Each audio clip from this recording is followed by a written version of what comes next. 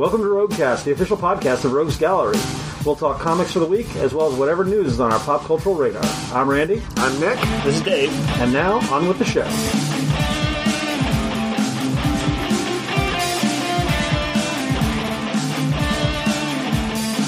Episode 402 of the Roguecast, recorded January 24th, 2023. Davey McMahon Talk. Welcome to the last Roguecast of January. You made it sound so dire. I thought you were about to turn around like a Bond villain with a cat, like "Welcome to the last Roguecast of your lives." That's what I was going for. And then I gave you a swerve. It's just January. And then the poison gas comes down in the room we're recording in. Oh, well, bye. Yes, we made it through January. Good job, everybody. January? Good job, everyone. Yep. There's, what do you have this week? Comics, talking about the new D&D trailer. Yep. Other stuff, games, I don't know. Other trailers. Maybe things we're watching. Talking about stuff we're reading. Yeah. Nick and I are going to talk about a book. We're talking about a book, Dave. An actual book. What? Yeah. Nerds. A book. Nerds. But before we get to that, we'll start by talking about we did get the Avatar: The Last Airbender RPG. Yep. Oh, right. Which is by the same folks that made the Root RPG, and is based on is Apocalypse World based. It is a Root based on the board game Root. The board game Root. Yep. Right. This is a pretty swanky looking game. It's got a really nice hardcover rulebook, and then also a hardcover adventure guide called, I think it's Wan Shi. It's the big owl from the library. Oh yeah. If I'm not mistaken, one of the coolest things about the Avatar game is that it comes with background lore for each of the different big eras of it. Yep. So you can play in the era of Last Airbender, or you can play in the far-flung past. You can play in the era of the Kyoshi Warriors and all that stuff. Before the Fire Nation attacked. Yes. And changed everything. Yes. Oh, you can play in Korra's era. Korra's era, yeah. Yeah, that is very cool. Am I correct that the system is a little more on the indie side of things? Yeah, it's Apocalypse World based. It is actually Apocalypse World, but I'm sure heavily modified as people do with that. Yeah, you get playbooks and that kind of thing. For people who haven't played the Apocalypse World stuff, I'm not going to go into any detail on it, but it is a neat little indie system that is kind of brings out sort of things that you might not think to do with your character otherwise and things but that always fits the genre. Mm-hmm. So that each time when they make one, if they make the Dungeon World is very kind of classic D&D, explore, find treasure and sort of stuff. The original one, which was called Apocalypse World, was like a Mad Max kind of dark future, dystopian thing. But whatever they do, like superheroes and other stuff, they've even done romance ones. Mm-hmm. They always have these elements in it to foster this stuff so that, if you're playing the romance one, it's not going to get, there's a supernatural romance, like Buffy and True Blood and stuff like that.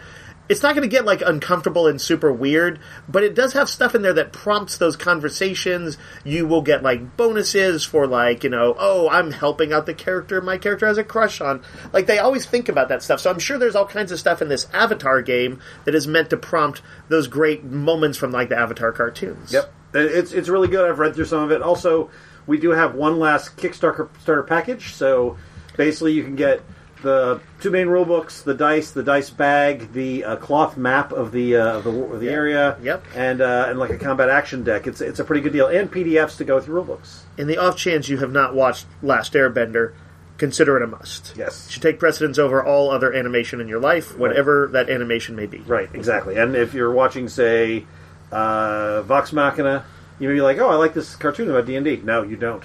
You want to watch D&D. You want to watch Avatar. That's right. Aang, Katara, Toph, these people will lead you to the light of freedom. What, you got no love for Sokka? No love for Uncle Iroh? They're all there. Yip. we got the D&D Tyranny of Dragons, the very first 5th edition adventure. They put that back together in one book. They did this a while back, a few years back. They did a foil cover version of it, but it's been out of print for at least a year. And is this a new cover on it, Randy? It's a new cover. Yeah, it's got Tiamat. Yeah, it is a great Tiamat painting. Yeah. So you can get that adventure, which is a good starter adventure. We got a game called Hive Mind. This is by Richard Garfield of Magic, King of Tokyo, numerous other games. This is a party game that he's done. He does a lot of different games. Yeah, he keeps busy. And then we got D&D Onslaught, which is the minis game that they're doing. Yep. Oh, right. Yeah, that looked fun. It's there's different factions that you can choose to represent, which are factions from the Forgotten Realms, like the Harpers and the Zentara. Yep. I'm sure the Red Wizards and stuff like that in there. And yeah, you can go through, and I believe there's different challenges. You can have I think just last man standing stuff, but I think you can also probably do capture the flag or get out with the most treasure kind of thing in the dungeons in which it is set. What about, can I build my Bullywug army? Probably. Okay. I have not played it yet. You heard it here, folks. I know Dave promised me I could play my Bullywug army. You ask that in every single game we play, even Yeah. the most inappropriate games. Look, I just don't want to play Stratego if I can't have my Bullywug army. I'm trying to run a supernatural romance powered by the Apocalypse World engine. Can I play and you're like, an amorous Bullywug army? And I was like, if that's your thing, you let your Bullywog freak flag fly. Yeah, but Nothing to add. What were we talking about? I don't remember. I blacked out. All right, That makes a lot of sense. let's talk about comics for January 25th. Yes. There's a let's- few big releases this week. Yeah. Well, probably the biggest is TMNT: The Last Ronin, Lost Years. This is a prequel to, I would say, the biggest comic of last year. Yeah. Yep, one of them. This is the story of the Last Ronin and how he became the Last Ronin. It's like I think the other brothers are dead, and Right. it is like this is how he becomes this sort of badass that you saw in Last Ronin. Yeah. There was obviously a lot of hunger for more material. A lot of people asked us at the time if there would be a sequel. We had no idea. But there is in fact a prequel. Yep. Then there's Sins of Sinister, which is the start of Marvel's new X event, which I think we were all suspecting this is going to bring an end to the status quo of the Krakoa mutants and all that. That Probably seems so. about right. But it is like, for those of you who remember Age of Apocalypse in the 90s, when you got a flipped-up X-Men universe where everything you knew for, a year or something like Yep, that was yep. different, and it was all an alternate timeline. I believe I'm not 100% sure, because I haven't read all of this yet, but something like that is going to happen. There's some time manipulation. There's maybe a timeline change. They did that with House of X as well, with Moira and that kind of Yeah. thing. So Because Mr. Sinister, he's been able to access Moira, who has, the weird time or reality-altering powers, Yeah. dimension-hopping powers. Nick, you can... She can. I'm probably butchering she, this. She has lifetimes. She basically can change things when she dies. She knows how things go. Do those universes persist of, the different lifetimes? I don't know. Okay. Anyway, he's doing something messed up. he's doing crazy manipulation. This is definitely all about the politics and how he has infiltrated Krakoa and how that builds out in the larger world. But what we know this is going is it's going to be more of a horror-tinged alternate timeline. Right, and all the comics that spin out of it will be in that new timeline. So it's like every X-Men book will become the alternate timeline version of Right. either itself or maybe something. I think some of them are pretty different. We're going to get the Immoral X-Men, Nightcrawlers, and Storm, and the Brotherhood of Mutants. I Yeah. believe. And Storm is going to play a pretty pivotal role in this. And I think, it's just those 3 books. It's not a giant crossover. No. It's 3 months. It's going to be 3 months of those. That's probably good. And then Sins of Sinister Dominion, which will sort of wrap it. What's interesting is that the checklist says year 10, year 100, year 1000. So there's going to be a whole big time jump between each issue. That was a thing in House of X and Powers of X. Yeah. Yep. This feels like the Omega to the House of X, Powers of X thing. Yeah. Right, sort of the outro, the last If big epic. If Swords of X was the midpoint, this is the finale. Yeah, I agree with that. Would the Hellfire Club Gala be the 3/4 point? That is actually its point. It's a Tuesday in October, and also nothing. Then we got Action Comics number 1051, which sounds like a big number, but is in fact a jumping on point for Action Comics. Yeah, this is the first book in DC's kind of like a new initiative, new direction called Dawn of DC. Dawn of DC, which is not a reboot. If it is, it's the softest of soft reboots. Don't call it a reboot. There's no nobody gets a new origin or anything, but it is a kind of a neat idea, which is it is a coming together of the Superman family. Yeah, Batman's had his Batman family for the longest time. And this has that same extended feel that does, because it also includes people who are not, at least not always made out to be Krypton, for just as a Kryptonian. So, for example, Connor Kent. Well, they're all on the cover. Nick, do you want to break it down?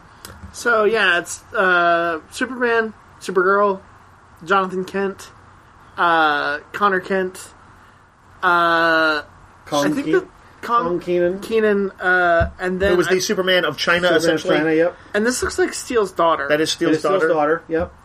And then there are two kids the from... the Warworld twins. Yeah, Right. the Superman himself in his own in Action Comics over the last year has been off planet on this thing called Warworld, Wearing a sexy gladiator outfit. wearing a sexy gladiator outfit, which kind of hilariously in a scene in this, you see that he has kept it, seemingly because Lois likes it. That's pretty funny. There's also Steel is also in it as Yeah. well. Right. But anyway, yeah, he apparently adopted some kids from there, from Yep. the Warworld, which does seem like the kind of thing that Clark would do. He's a good guy. Yep. But yeah, they have never allied these in such a formal way before, where they kind of are like all in communication, all Yeah. a bit more of a family. Well, and they're also in talking about in the setup, and the only thing they're talking about doing more of like kind of what Connor Kent has been doing. The not Superman is like, we're not just going to stop rescue orphans from burning buildings. And anything. He's like climate change is a threat, and he's doing some of the activism stuff that Connor has done as a Superman Jonathan. family. Jonathan, yes, Yeah, Jonathan, his son specifically was kind of saying like, "Hey, I'm going to handle things different from you." I always liked that when Tom Taylor was writing it, he wasn't like, "You were always doing it wrong, Dad." Yeah, he was kind of like, "I'm going to have to find try my a own different direction, way, yeah. and my direction is going to be more proactive and also a little bit more sort of like maybe beholden to the people in a way." Like he's and so I like the idea, although they're setting themselves up for some difficulties if they're going to have Superman go up against climate change, because that's one of those things that you can't go and resolve in the comic, or it's going to be in crazy fantasy land. yeah. So I don't know how they're going to I'm handle actually it. okay with being in crazy fantasy land. I think that'd be an all right thing. Maybe if like they use it you can for sure use it to tell stories about the modern times where somebody like Luthor is burying reports on climate change. He's like, oh yes, well actually Luthor, it'd be interesting. Luthor would normally a lot of people are like the bazillionaires are and mega corporations. They don't care because they're going to all be dead. They just want to make their money now in their lifetime, and they don't give a shit. Luthor is actually the kind of guy who probably expects to maybe be immortal, to have figured out a way to do it. I can almost see him being like, yeah, we got to fix this place up. I need a good planet to rule. No, Luthor should be pro climate change, and he should be like bright and bring it. He should be like, every time Luthor comes in a room, he should have a couple hairspray cans, like pull them in holsters and spray them out. It's me. Mercy comes in doing that. And he's like, let's bring the temperature up, boys. You're like a Bond villain, is what you're thinking. Yeah. Yeah, you think he's got like a big underground fortress, and he's like, oh, we'll be fine. He's like, I can't wait to destroy the Earth. Luthor is definitely an ultimate kind of we would be fine, but I can see a sort of thing where he would want to be have the savior complex, and actually could end up a weird ally in this. But I don't know, what are they going to fight? Hoggish Greedley from there is a villain that is shown. spraying hairspray everywhere. and then Superman's going to have to become pro climate change just because you can't do it. Luthor's got to have some kind of plan. That's right. Well, if Luthor's for it, then I guess I better knock out this ozone layer. I just zapped it with my heat vision.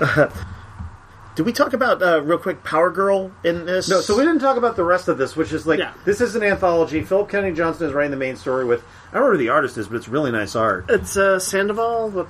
Raphael Sandoval? Rafa Sandoval. Really, really nice. Yep. But a lot of good after their main story, there are two other stories. One is Dan Jurgens continuing his story of Lois and Clark raising Jonathan in seclusion. Yep. That's a story they did way back in the bridge between New 52 and Rebirth, I think. Right. Beautifully drawn by Lee Weeks. Yeah, Lee Weeks who drew it back in the day, too. Yeah. Mm-hmm. And then a third story that is a Power Girl focus, written by Stephanie Phillips, who's been doing Harley Quinn. Leah Williams. Leah Williams, right. And Margaret Savage is doing the artwork. Right, okay, yeah. I was thinking of Stephanie Phillips. That's right. That's a different book. Okay. Yeah, and sort of it's a focus on Power Girl, kind of trying to help another hero. Do you know who it is? Is it? I was thinking it was Dreamer, but it's not. No, I don't know who this. She's like a psychologist for the superhero, but it also deals with a character Beast Boy. from that Tom King book. It might be. I don't know. I don't know actually, but there's a couple of guest stars that show up. Power Girl gets a new costume. Yeah, so it's a fun little. And she feels like a good sort of side character to the Superman universe. So this action's going to be interesting, telling like basically three stories. Yeah, I know it's not quite the same as like all Superman fans. I think a real golden age for them was the era when they had all the S issue count story arcs in the 90s. Like if you were a Superman fan, that was when they were all integrated. This is not quite that, but it is a coming together of the Superman family, and it accomplishes some of those same things by having this shared universe between them. So if Superman fans, give it a look. See Action 1051. Also returning for a new story arc is Saga with number 61. So this is the second story arc since their giant hiatus. And Saga is Saga, continues to be. There is a new Dragon Age comic called The Missing, which our staffer Serena said she liked. I don't know Dragon Age much at all. It's of course it's I'm sure Dragon Age fans don't know this, but it's what is that BioWare, right? Mm-hmm. Yeah. And those guys do some of the best stories in comics and have some of the best drawn characters through Mass Effect and Dragon Age. So yeah, I would imagine that I read enough of the Mass Effect comics to know that they weren't blow you away amazing, but they were pretty good. And if I was in a Mass Effect mood, it was some pretty good reading. So I don't know, Nick. Are you a Darkwing Duck fan? Yes. Did you read Darkwing Duck? I did. All right, talk about Darkwing Duck. I mean, it feels very much in line with the cartoon from years ago. They didn't make it super dark. Nope. This is just basically a sort of return to form. In a lot of ways, it looks pretty classic. Yeah, in a lot of ways, like the Gargoyles comic that just started up. It has a second issue this week. Yep, and this is just sort of like a return to Darkwing Duck. He's getting a statue in, is it Duckburg? I believe is what it is. I think that's right. I believe that is one of the Duck locations. Duckville, Ducktown. And one of his villains comes to stop it because Darkwing Duck can't get anything. What a jerk. Yeah. But it has his one-liners, has the entire cast, like Launchpad McQuack and his daughter Goslin. So Launchpad came from DuckTales. Correct. Right? Yeah, he was like their doofus pilot guy. Yes. Right? And now, what is he to Darkwing Duck? Doofus pilot guy. Same guy. There's just no... Do the Ducks from DuckTales ever show up in it? No. Why not? I don't know.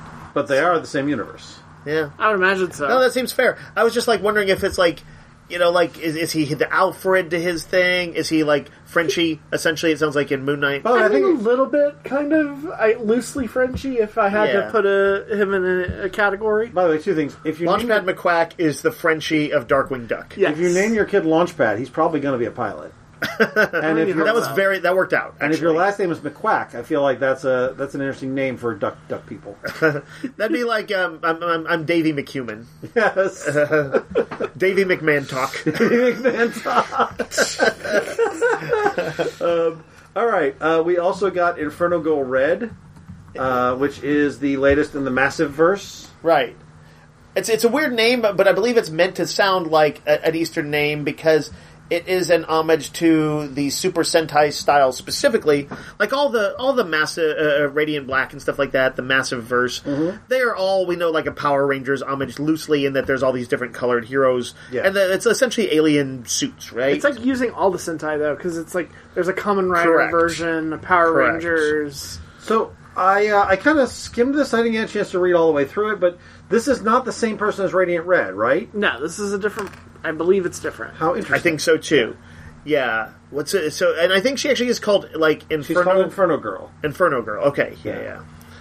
There's Radiant Red and there's Radiant... But it focuses on a journalist who maybe got in trouble for being too close to Inferno Girl, and now she can't get a job, and her daughter, who is going back to school at Apex City, where she used to live, and they're, moving back into town. So I'm sure she will reconnect with her old pal, Inferno Girl. Yeah. It seems like people in general have been pretty happy with the Massive Verse stuff. And the thing that I usually liken it to, it's not obviously not that close, but it is a little like Invincible. That is to say, it's an opportunity for Image to do slightly more on the lines of their own superhero setting, but it's a small setting. It's not like it's growing, but it's not sprawling like Marvel and DC. And they can be a little edgier in it, it's a little more like a PG-13 sort of setting at times, I would say, and does some things that Marvel and DC don't do. So, yeah, if you are looking for something just a little off the beaten path, but not that much more than, say, Invincible, all the Radiant books are worth checking out, and some of the spin-offs like this, Inferno Girl. We've got Catwoman One Bad Day, the latest in the... there was one last week for Bane, so I guess it's just kind of rapid fire. Yep. But this is by G. Willow Wilson. Yep. And so if you like Catwoman and you like G. Willow Wilson, you might check that out. This is... Did anybody get around to reading it? Is it in the present or is it in the future? I did not get a chance to read this. I know Serena liked it. The one thing that all the One Bad Day stuff does is usually... try and do something that's kind of like a definitive think piece on the character, or not definitive, but an interesting think piece, but it's out of continuity, so it lets them kind of sometimes push the boundaries a bit more. Yeah. Definitely doesn't look in the future. Okay. It looks like present day. It looks like Catwoman doing a heist. Okay. Huh. One of us will have to read it and see what thing makes this sort of the standalone story. What do they do with it? We got a couple, Catwoman does a lot of heists. I feel like that's everything she ever does is a heist. couple notable second issues this time out. We got Justice Society of America #2. Yep. Which continues the sort of like time travel-y thing Yeah, they're doing. it's I wish that book wasn't such a sort of Jeff Johns mystery sort of format, but I liked all the scenes in it. There's cool stuff with the Huntress. I liked seeing, even though, as you pointed out, Randy, it seems weird, but not Dr. Fate, the Spectre of the Golden Age, you find out about his sidekick, and you're like, the Spectre, the embodiment of the wrath of God, had a cute kid sidekick, and it's true. It's a little witch girl who has like a broom that's almost like the rug in Aladdin. It almost looked like she came from Clarion's. Yes, that would make sense. Definitely Clarion, yes. Yeah, but commune. this was like, this is more like the Spectre as he was presented in those days, where he was not like yet the full God's vengeance thing. He was like kind of a mystery man mystic guy. He was God's little vengeance. He was God's little vengeance. God's little vengeance. just like, no, that's the Atom. Man, this opening shot of her Huntress arriving into the JSA, that is a classic. Hawkman's look is JSA very shot. awesome. But you will see in here some classic JSA foes like Solomon Grundy, and there is some intriguing mystery stuff in it. I do think it is too convoluted. We get a full show of who the villain actually is. Yep. That sort of firms things up. But yeah, I was just enjoying most of the scenes in it. So I'm kind of on board this book. I like what Johns is doing in Stargirl as well, the Stargirl miniseries. Mm-hmm. So I have some hope that this will be a little pocket of the DC universe that I'm going to be kind of keeping up with. And the art is not bad either. Yeah, is it all Michael Janin? No, it's Michael Janin, Jerry Ordway, and Scott Collins. Okay, I thought that was Scott Collins. Yeah, I did too. I was like, oh, okay. Yeah, a lot of well, let's see. I would say Jerry Ordway has for sure worked with Jeff Johns before. I don't know that Michael Janin has. And for sure Scott Collins did on his famous Flash run. But yeah, that is a good batch of artists to have. Yep. Let's see, what else do we have, Randy? And then we've got #2 of Mighty Morphin Power Rangers Teenage Mutant Ninja Turtles. Yep. And we have #2 of Star Trek Strange New Worlds, The Illyrian Enigma, which continues to be really good. Third issue of Hell to Pay by Image, and the third issue of American Jesus Revelation, which I enjoyed. There's DC's that Lazarus crossover they've got going on, where everybody's powers are kind of going haywire and new powers and things are appearing because of the Lazarus volcano eruption. There's a one-shot there called Lazarus Planet, We Once Were Gods. I know it's got some Shazam focus, but I think there's other stuff in there too. Maybe other mystics. I know that basically the Lazarus effect is hitting everybody, and it includes mystics and stuff. Oh. And then we got the Iron Cat trade, which was a ton of fun. That was a super fun miniseries. It's just one that I happened to read, even though I'm not fully up on Black Cat. I did find it stood alone well enough. Tony Stark and Black Cat are an unexpectedly fun duo to see. Both doing the classic buddy comedy thing of hating each other and kind of grudgingly liking each other. Yes. All right, I think that's it for comics for the week. So we're going to take a break, and then we're going to come back and talk about our news for the week.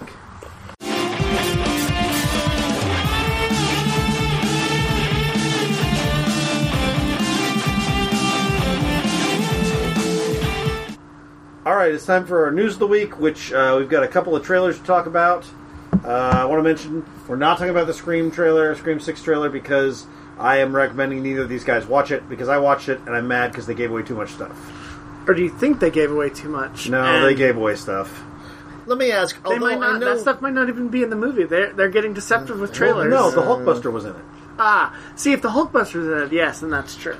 There's, I know that there were, like, y'all have both seen, was it Violent Night? Yes. And I'm sure that, like, not everything was in the trailer, but I felt like a decent amount was. Is that true? You know, it's funny, when I watched Violent Night, I don't remember the trailer. There were moments from the trailer, but overall, I basically saw John Leguizamo taking over this house, you and then didn't- I saw her communicating with Santa, No. and then I saw he shows up, then I saw what looked like him taking down a whole bunch of guys. No, you did not get the majority of the movie. No. Okay. Yeah. I mean, that's good. That means that they're able to make a trailer, I guess, that feels like it's showing too much, but Yeah. that isn't. well, the distillation of a movie into a minute and 45 seconds is... Well, sure, you're not like going to see everything, but a lot of times you see some of what is clearly third act stuff. Yeah. Sometimes they'll give you a glimpse of the violent showdown between the good guy and the bad guy. I was pretty sure in that last Ant-Man trailer that fist fight or whatever that's happening between Kang and last Ant-Man, bit. that's got to be near the end. Maybe that's Yeah. the opening gambit. They start there. Maybe it's going to be weird. If I were a betting man, I'd say here's no. the thing. And one thing I remember about Endgame for the most part is like that they would show us trailers that they didn't show us much of the Endgame really. Like they teased us. Well, I I- like trailers that don't give us. I Randy- think it should be a rule: no third act in the trailer. Randy, you and I were both pissed about that second trailer for Knock at the Woods. Or Knock at the Cabin. Knock at the Door. Knock at the door. Yeah. I didn't need to know that. Yeah, and wait, let's not even say what it was. No. Let's just say that if you've seen the first trailer, that was evocative and showed creepy Dave Bautista showing up at their cabin. Go ahead and stop there. It's probably going to be more fun to watch it unfold than to know. They showed big stuff. But so between Knock at the Door, which I'm glad you mentioned that, Isn't and it the Knock Scream, at the Cabin? Knock at the Cabin, whatever. I don't think it's Knock at the Cabin. I That's a think weird it's Knock title. At the door. I'm looking it up. Or is it Knock at the Cabin Door? Or is it Knock at the Door Cabin? Or is it Cabin Door Knock Knock? No, it's called Knock at the Cabin. Knock Why at the do door you knock. doubt me? That's a weird name when I Knock think at the about cabin. it. You don't knock at the cabin. You're not knocking on a door. Yeah. Nobody knocks at the cabin. We were at a Somebody cabin. Godzilla We were at knocks a at the cabin, and somebody knocked on the door. Is the title that I would have given it. Knock at the door of the cabin by a couple of big guys, including Dave Bautista, who seems to be playing a weird, gentle guy, although he is also maybe a bad guy. But we're not really sure because it's an M. Night Shyamalan movie based on a book. That he probably changed the ending He to. probably changed the ending to. That is the name of the movie. Now, I think with Scream, there is like I think a good reason to kind of want to avoid it in particular, because horror movies are in particular like that, and the sort of suspense horror genre like Knock at the Cabin, for you, Nick, those rely on some twists and turns. Like the suspenseful buildup of some reveals is usually a big part of those movies. I know I will say that the Scream 5 trailer made me want to watch the movie when I was kind of a little bit wavering. The Scream 5 trailer is a great trailer. Well, I told you about the teaser, and you were like, that sounds cool. It does sound cool. But that teaser gave away nothing. So Nick, you're gonna watch this trailer, right? I mean, maybe. You're clearly gonna watch it. But anyway, so those are two trailers you should not watch. Ghostface Goes to Manhattan and someone knocks at a door that belongs to a cabin, and it is Dave Bautista, and it is by M. Night Shyamalan, whatever that movie is. I feel like I call it Dave Bautista Door Knocker. Dave Bautista Door Knocker. I feel like the history of like movie trailers in general, like older movie trailers, gave away way more. Yeah. Yeah, they sometimes always really bad. did. I think because Like even like Hitchcock trailers. but you know why and I stuff. think that sort of made sense for the era? There was no internet or anything then. No. Like, you were going to see the trailer, and you people did go to the movies a lot. But you right? might see it like once or twice. Right, and then that was it. So you would just like, and I don't know how much in advance they were, but it was like, oh yeah, 6 months ago I saw one trailer, and yeah, it showed a lot, but I've forgotten it all. Nobody's going to Zapruder the thing like they do with every other trailer. The Yeah. 15 secret things you missed while watching this. Yeah, A like man who knew too much 4 trailer. Easter eggs in the Casablanca trailer that hint at a sequel. Because I'm almost at the point where I don't need trailers. I like watching trailers. Me too. But I also have gone into movies blind lately, and it's made for a much more entertaining because I cannot experience. resist trailers. I would love it if they'd stop making them. I know that they want people to You see- want the temptation removed, the I want the seduction. temptation removed to watch it because yes, I would love to just But go you know, in blind.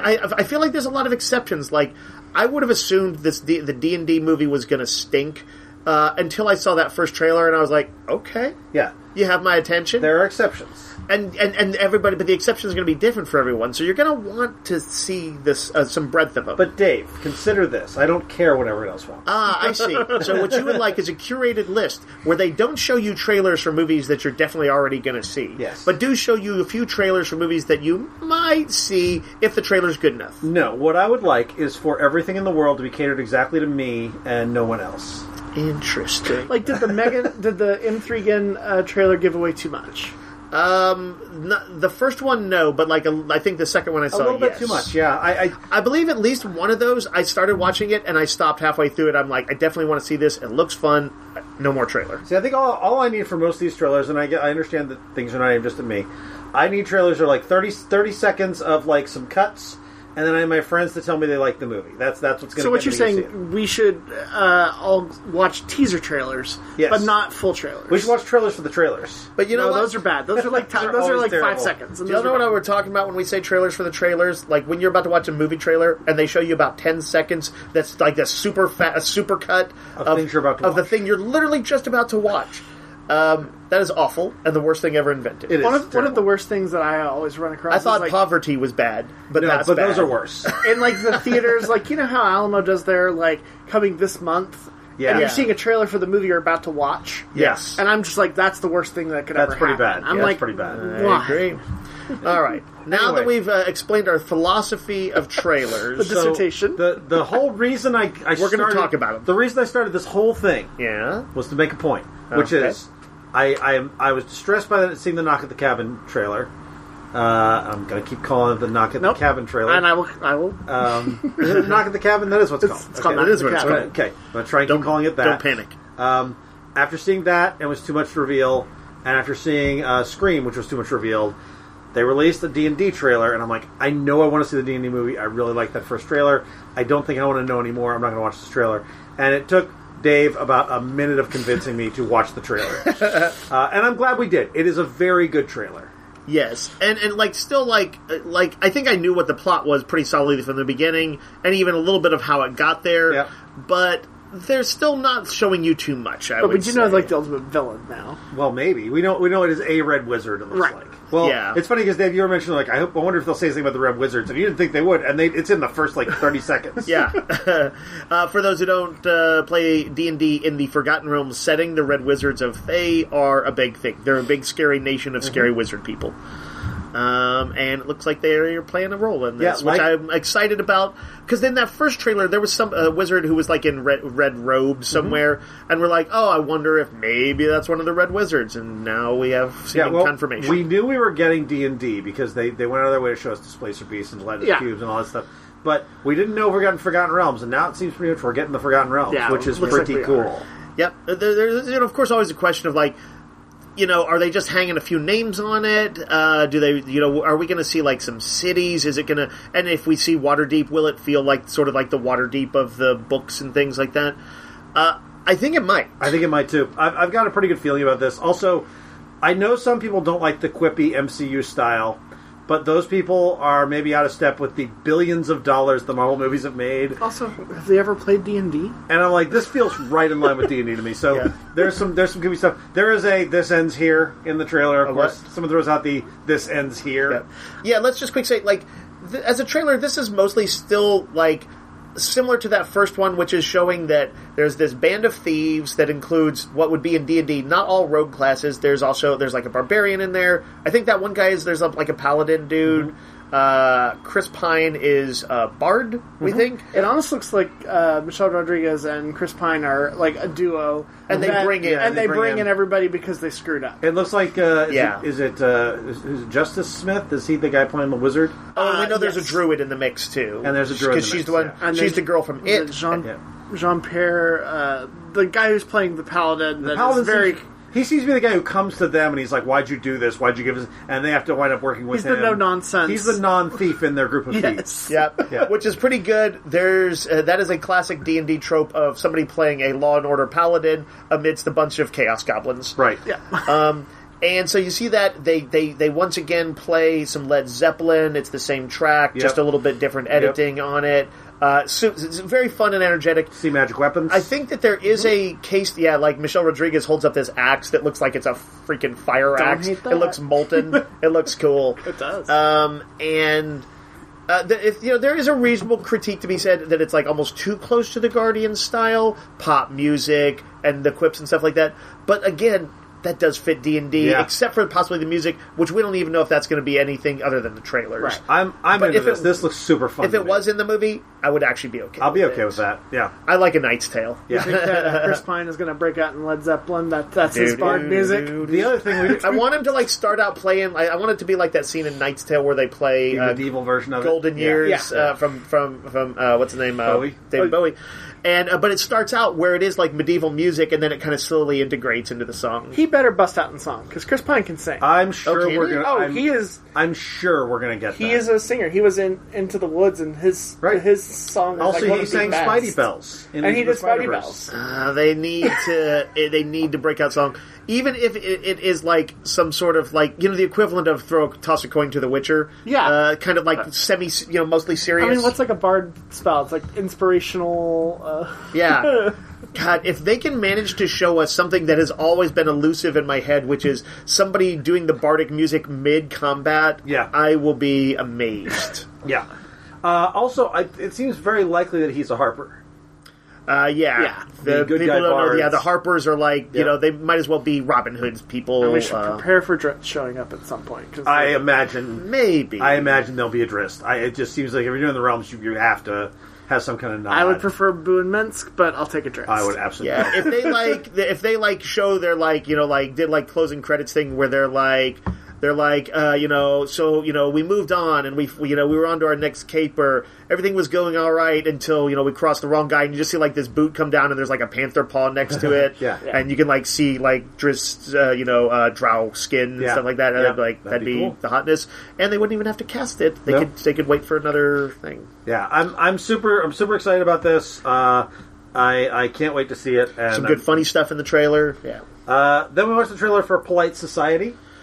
Yes, this is the one that to me looked a little bit. What did I say? It looked like a Bollywood version of I don't remember what you said. a McG movie. Yeah. This is it's a girl it's an Indian girl who wants to be a stunt woman. She has is her cousin or her sister? I think it was her sister. Yeah, I think it's her Like sister. maybe her older sister who believes in her, like shoots videos for YouTube Right. for her. Yeah, I And think now- you get the impression of a family that isn't real supportive, Yep. except for the sister. and her sister starts dating this wanker.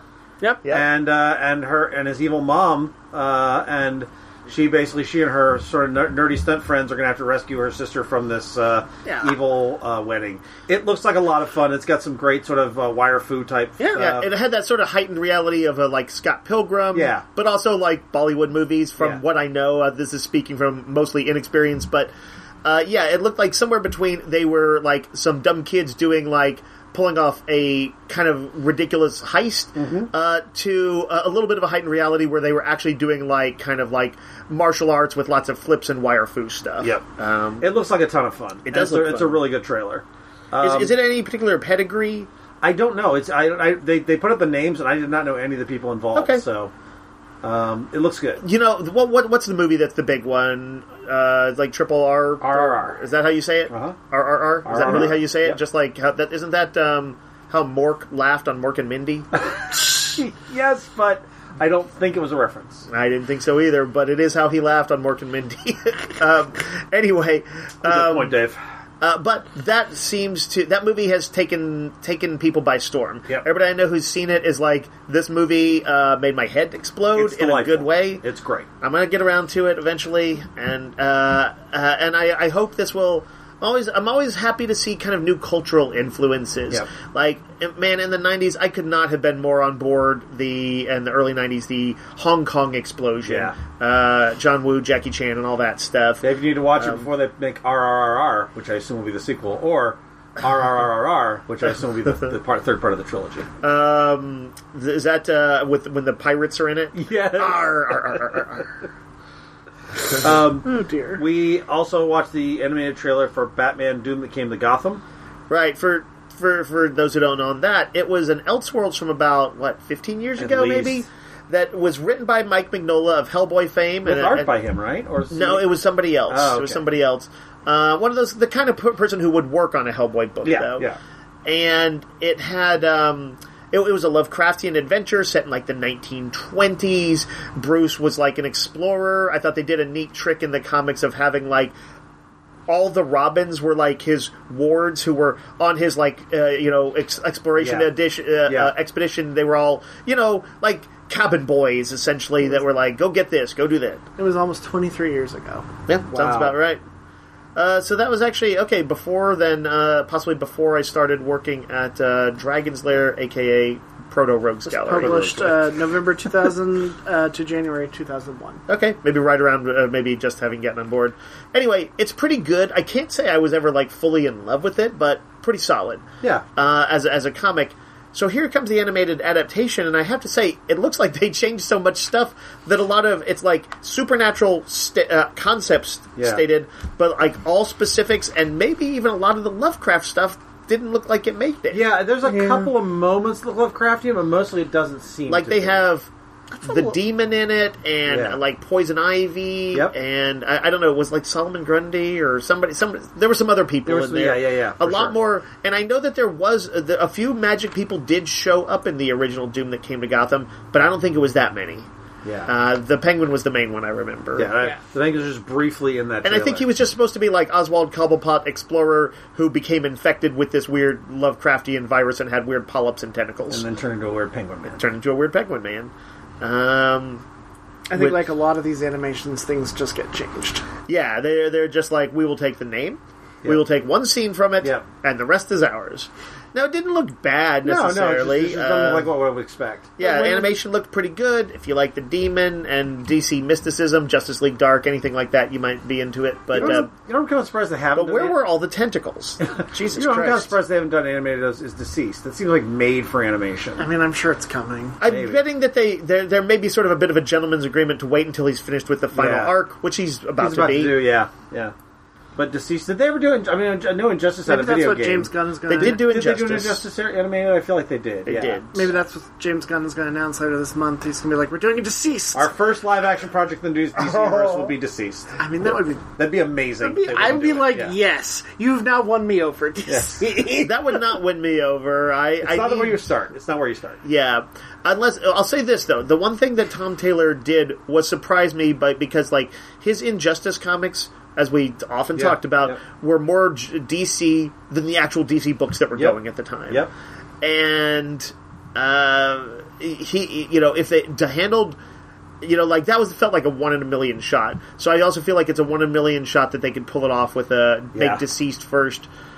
But we'll see. I wouldn't immediately condemn it, but it would not fill me with enthusiasm. Yeah, I agree.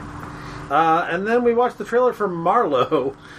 So, Philip Marlowe, classic Private Eye, Raymond Chandler's leading character in his mystery novels, detective novels of 30s, 40s, 40s, 50s, somewhere back in the old, 40s. somewhere back in the ancient times, somewhere between that and ancient Rome. I think it was late 30s, early 40s. But now played by Liam Neeson, who is older and more distinctly Irish than I believe the character has ever been. Yeah, he's Irish, right? Did we determine that? He's still doing he's doing his Liam Neeson accent, which is more of sort of American. He didn't but break into his Michael Collins. There's always a little bit of that Irishness in his It's like thing. floating around in the and back. And then Cole Meany is in it, too. Now, Irishmen did exist in America at that time. What? No. I don't... The first Irishman came to America in 1972. What are you talking about? That's right. I don't know a ton of Philip Marlowe stuff. I've read some of the novels, but it's been a bit. I don't remember if they ever remark much about his backstory and his past.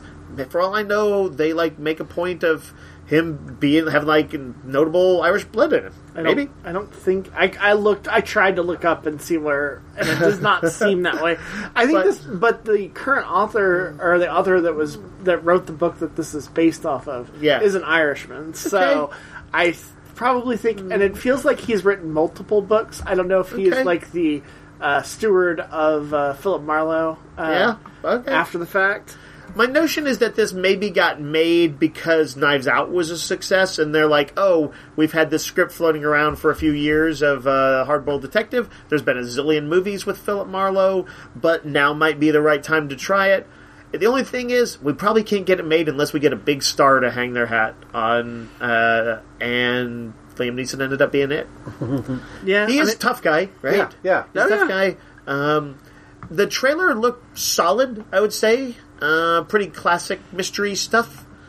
He's hired. There appear to be double crosses. A fight occurs. Cars, old-timey 30s cars drive around. There's a femme fatale and Diane Kruger. There's a femme fatale. Right? Yeah.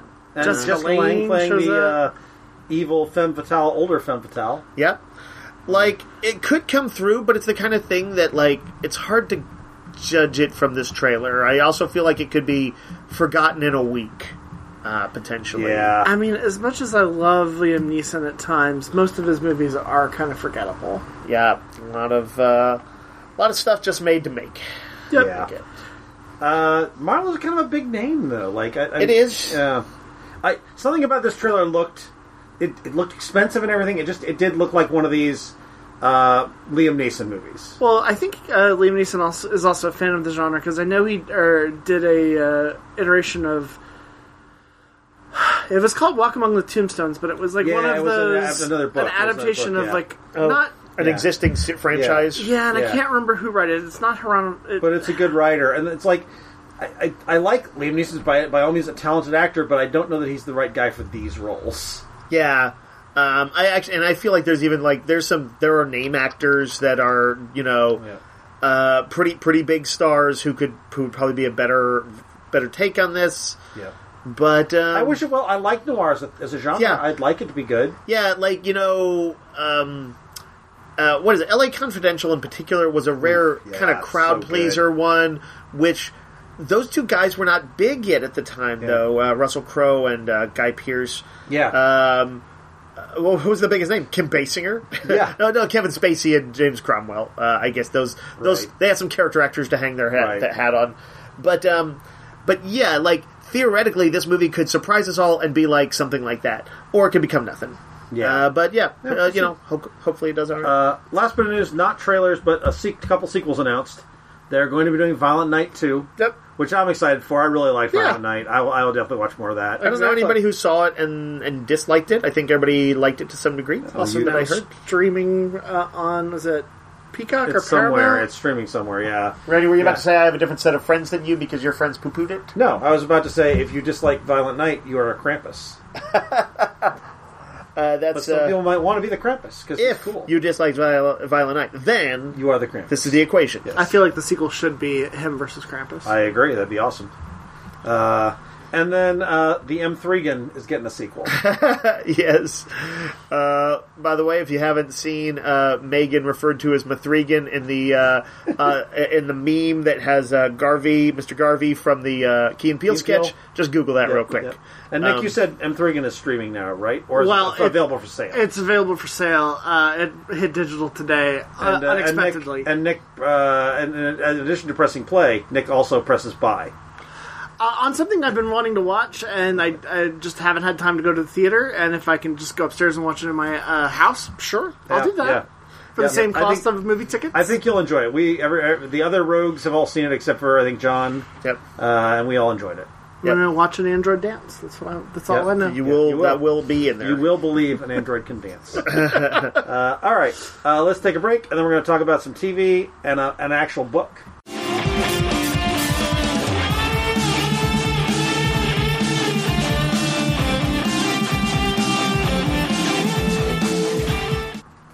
Okay, so we like to keep things timely here at the Roadcast. Yes. So we're going to talk about a show from like 1993. Oh, interesting. So, Dave, you've already talked about this, I think, on previous shows, but you do a Text Trek podcast, and part of your podcast is you are watching all of Deep Space Nine for the first time. Yeah, when we're between new episodes of shows to discuss, we will sometimes go back and do some retro reviews. And we have finally made it to the final season of Deep Space Nine. Oh, you're on the final season. Yeah. When we review these, we review them in blocks of about 8 episodes because seasons are about 24 episodes. So 8 times 3 is 24. That's the thirds. Yes, Right, those yeah. are thirds. So yeah, we do 3 episodes per season. So I guess that means we will have ended up doing 21 episodes on Deep Space Nine when all is said and done for its 7 seasons. So how many episodes do you have left before you finish watching it?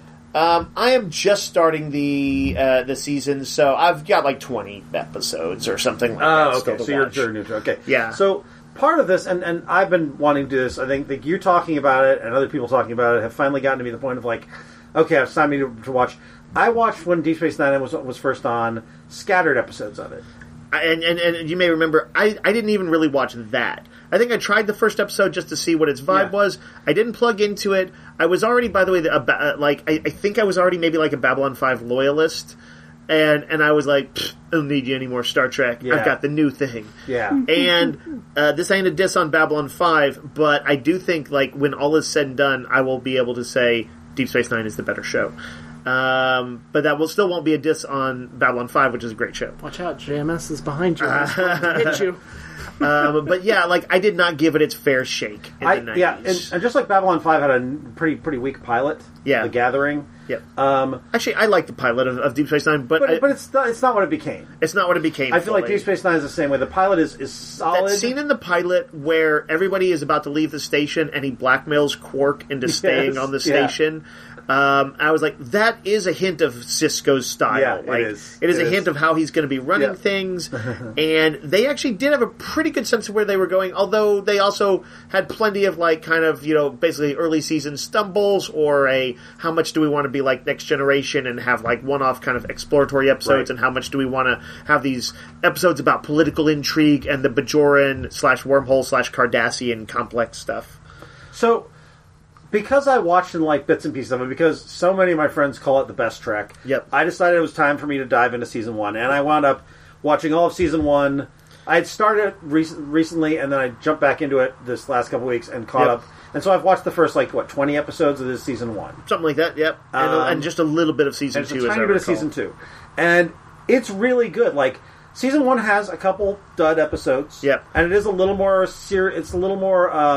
one-off than serialized. It definitely still feels a little old Trek. But like to compare it to the only predecessor it had near to it at the time, Next Generation, which had literally like 2 seasons of almost no good episodes. Yeah. Few exceptions. Yeah. But almost no good episodes until Season 3. You're like, oh wow, this is a much better track record. Yeah. So yeah, it's really good. I love the cast. I love the characters.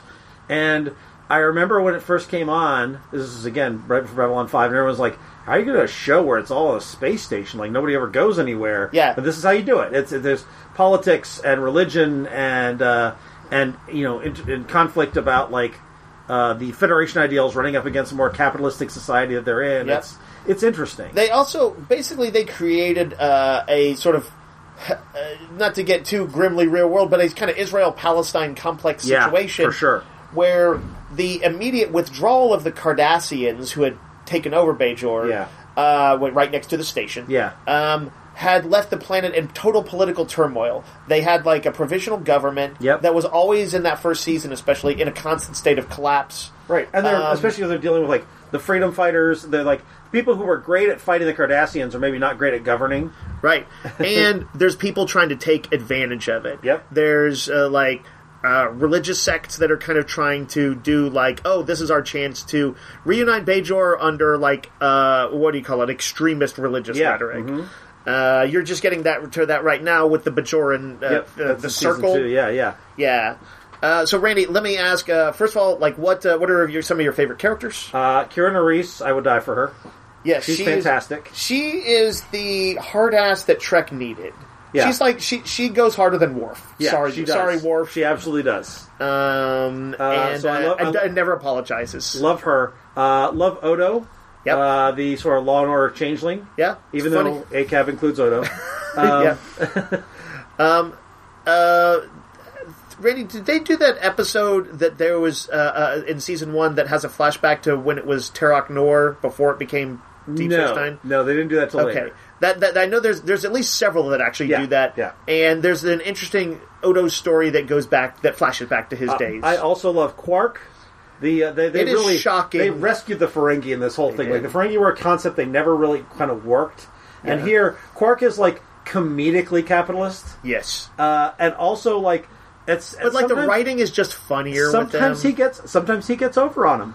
Sometimes he wins his little bits. Yep. And the way he and Odo sees him as a nuisance, but a sometimes useful nuisance. Yep. And he also genuinely kind of likes him, even though he hates him too. Right. It's a really they have good a little bit. relationship. It's not quite the same, but it's what is it? Rick and Louis from Casablanca going on.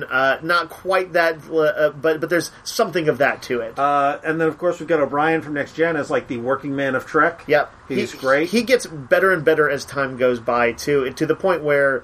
That gag they had in the first season of Lower Decks that he was like the greatest hero of the Federation. Yes. Like as I'm watching it, I was like, man, there are actually so many times he saved their bacon. Yeah. And like he kind of like his I'm kind of constantly done with this shit kind of attitude is fun. But he also over time is more overtly he's the family guy there. Yeah. He's got a wife and a kid. Yeah. And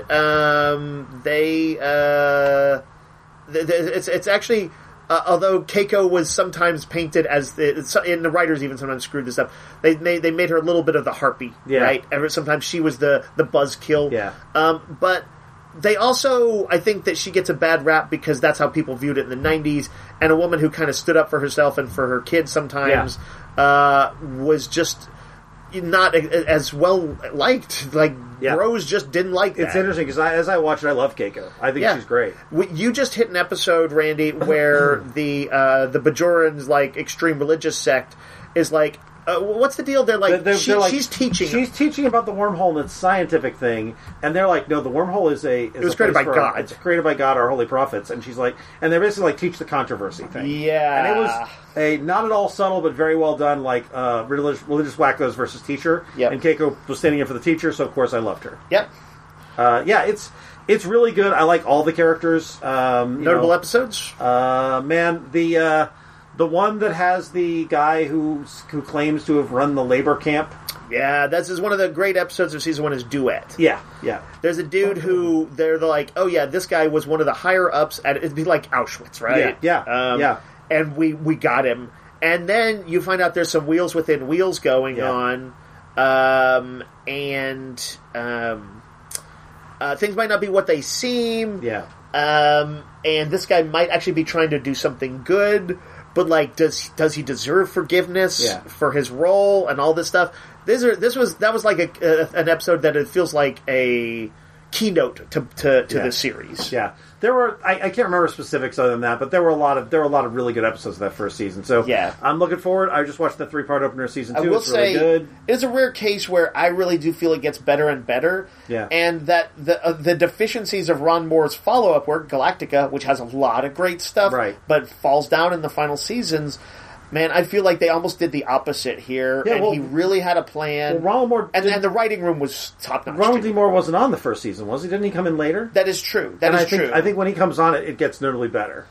I think that would probably be the case. Rick Berman and they had set up some structure and stuff like that that he was able to key off of. That I think it comes together really well. Now I haven't seen the finale, but so far they have shown me that they know how to do finales. Yeah. Nick, you and I read a book. We did. I mean, you read books all the time, but I decided you decided you wanted to do some reading. I decided to do there was a meme posted of like 12 books recommended by 12 different friends. So I posted to my friends. I was like, "Hey, recommend me 12 books," and I put them with no.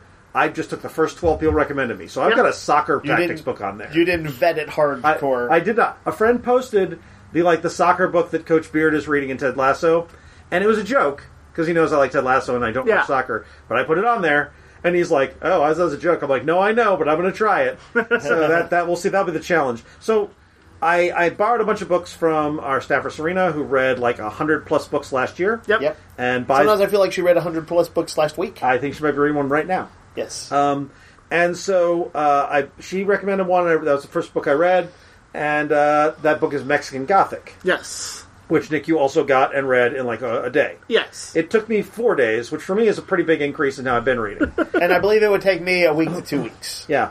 So, I don't want to give away twists or the ending or anything, but the basics of it is, this is in 1950s Mexico. Yes. And it is a socialite named Nomi.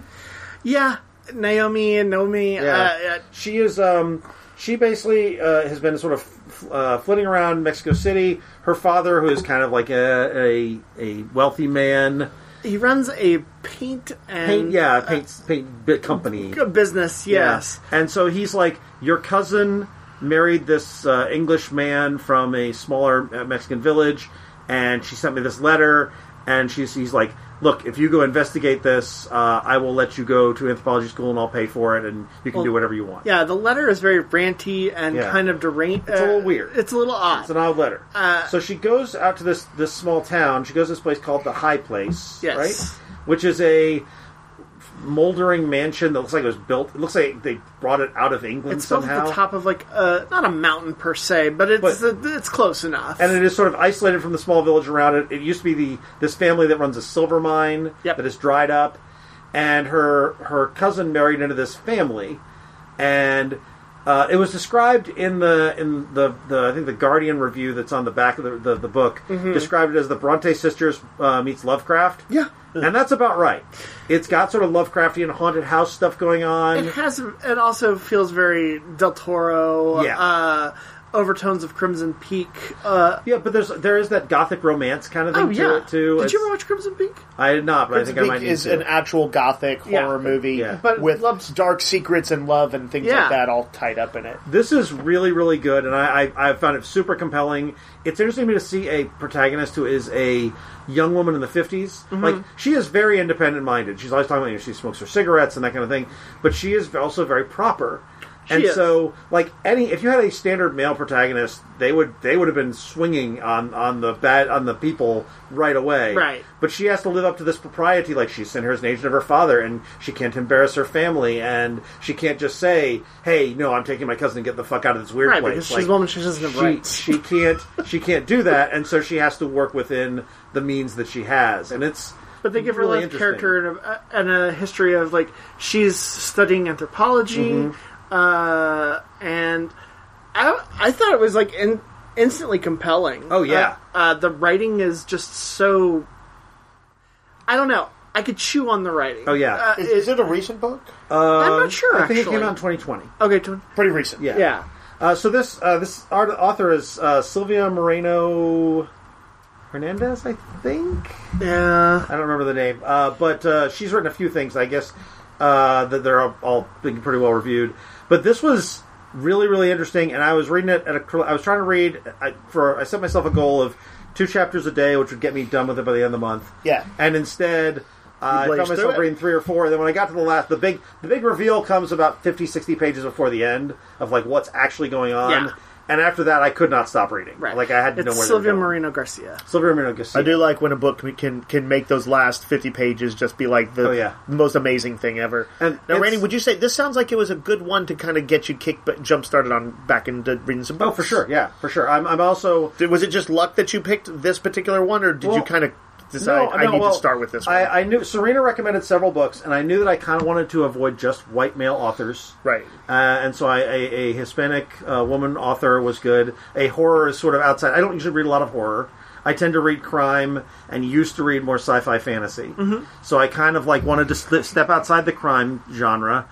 And so, yeah, this felt like a good... And I'd heard it was a quicker read. It was a good read. Yeah. And, I mean, it's 300 pages. Yeah. It's not like a hardcore endeavor or anything. No, I burned through it pretty quick. And it's really good. It's got... the writing is really strong. The ideas are really good. Like, it's definitely worth a read. Yeah, the claustrophobicness of the house and there are elements in there that really make for an exceptional story. Yeah. And Nick, you were going to mention The Woman King, which you watched a couple weeks ago, I think. I did. I like to press play. I knew that this was getting some buzz. I don't know if it actually got nominated for anything for the Oscars. But this is Gina Price Bythewood, who directed The Old Guard for Netflix. Right, I saw that. And this is basically her getting an extended budget to do sort of a semi-historical story about the African kingdom of Dahomey. And it has an all-female, like, guard that were used, like, extreme tactics and very powerful. if I'm not mistaken, they are probably the prototype that he used for the Dora Milaje. Yeah. Oh, interesting. Okay. Yeah. And this stars Viola Davis and has Lashana Lynch playing a kind of pivotal character. It feels like a classic movie, like one they would have made in like the 2000s that was crowd pleasing and which we don't tend to get those. I mean, we'll get a biopic every once in a while that kind of forms to that formula, but I was impressed with just the characters in this. I think Viola Davis is amazing. And it wasn't a dusty historical epic. No, it was kind of that grand epic where there were good set pieces. John Boyega plays the king of this kingdom, and he gets to... That's an interesting role. That sounds like a fun role for him. He is, because he is like charismatic, but he's also a king and he wants you to obey him, so there's definitely kind of that aspect to him as well. What year is it in this? I believe it is in 1800s. Sort of when slavery is at its peak. They're selling their own people to the English people who are coming over. Yep. So that is a big kind of sticking point for the movie on them selling their own kin to slavers. And that is kind of at its crux, along with Viola Davis dealing with some familial things in a unique way that I did not wholly expect. Okay. Lashana Lynch plays sort of her lieutenant, and she is very charismatic. I love Lashana Lynch, and I think she was in 007, right? And I feel like she got a little miscast. Yeah. Or not miscast, but underutilized. They didn't give her enough to do. Right. Yeah. And here they were like, "Oh, you can do whatever you want. You're awesome," and I really appreciate it. The action set pieces. Those Bond movies did actually a very good job of taking people who were amazing actors and giving them nothing to do. Yeah. Christoph Waltz and her and lots of people. But the action pieces are great. I definitely would recommend it. It's a good movie. It's a longer movie. I think it's like 2.5 hours, but it always moved at kind of a brisk pace. It didn't ever kind of feel bogged down. Still shorter than what Avatar and maybe RRR. Yes. Yeah. For sure. Nick, where's it streaming? It's not at the moment. Son of a bitch! Why'd you do this, Nick? I don't know. Is it not? I don't think it is. I think it's ultimately going to come to Netflix. Because I thought I had it on my list to watch, but maybe it was just being advertised. Did you watch on, like, it on Apple a TV. pirate network? No, I bought it because I buy things. You're a pirate, Nick. I'm sure it's going to come up. It popped up on Vudu for $10, and I was like, sure. That's an easy thing. But I think that's probably what I saw was an ad for it or something. I think ultimately, because it's Sony, it's going to come to Netflix. Yep. I think that's the agreement that they have. And I thought it would have come out before the nominations for the Academy Awards, but I guess not. It's just too bad. Cool. That sounds fun. Yeah, it was a lot of fun. I definitely want to check it out. All right. That will do it for us this week, and we'll be back next week. But until that time, yo, Joe. Roguecast is a weekly podcast broadcast from Rogues Gallery Comics and Games in Round Rock, Texas. You can find us online on Facebook and at www.roguesgallerytx.com and email us comments or questions at roguesgallerytx@gmail.com. Thanks for listening.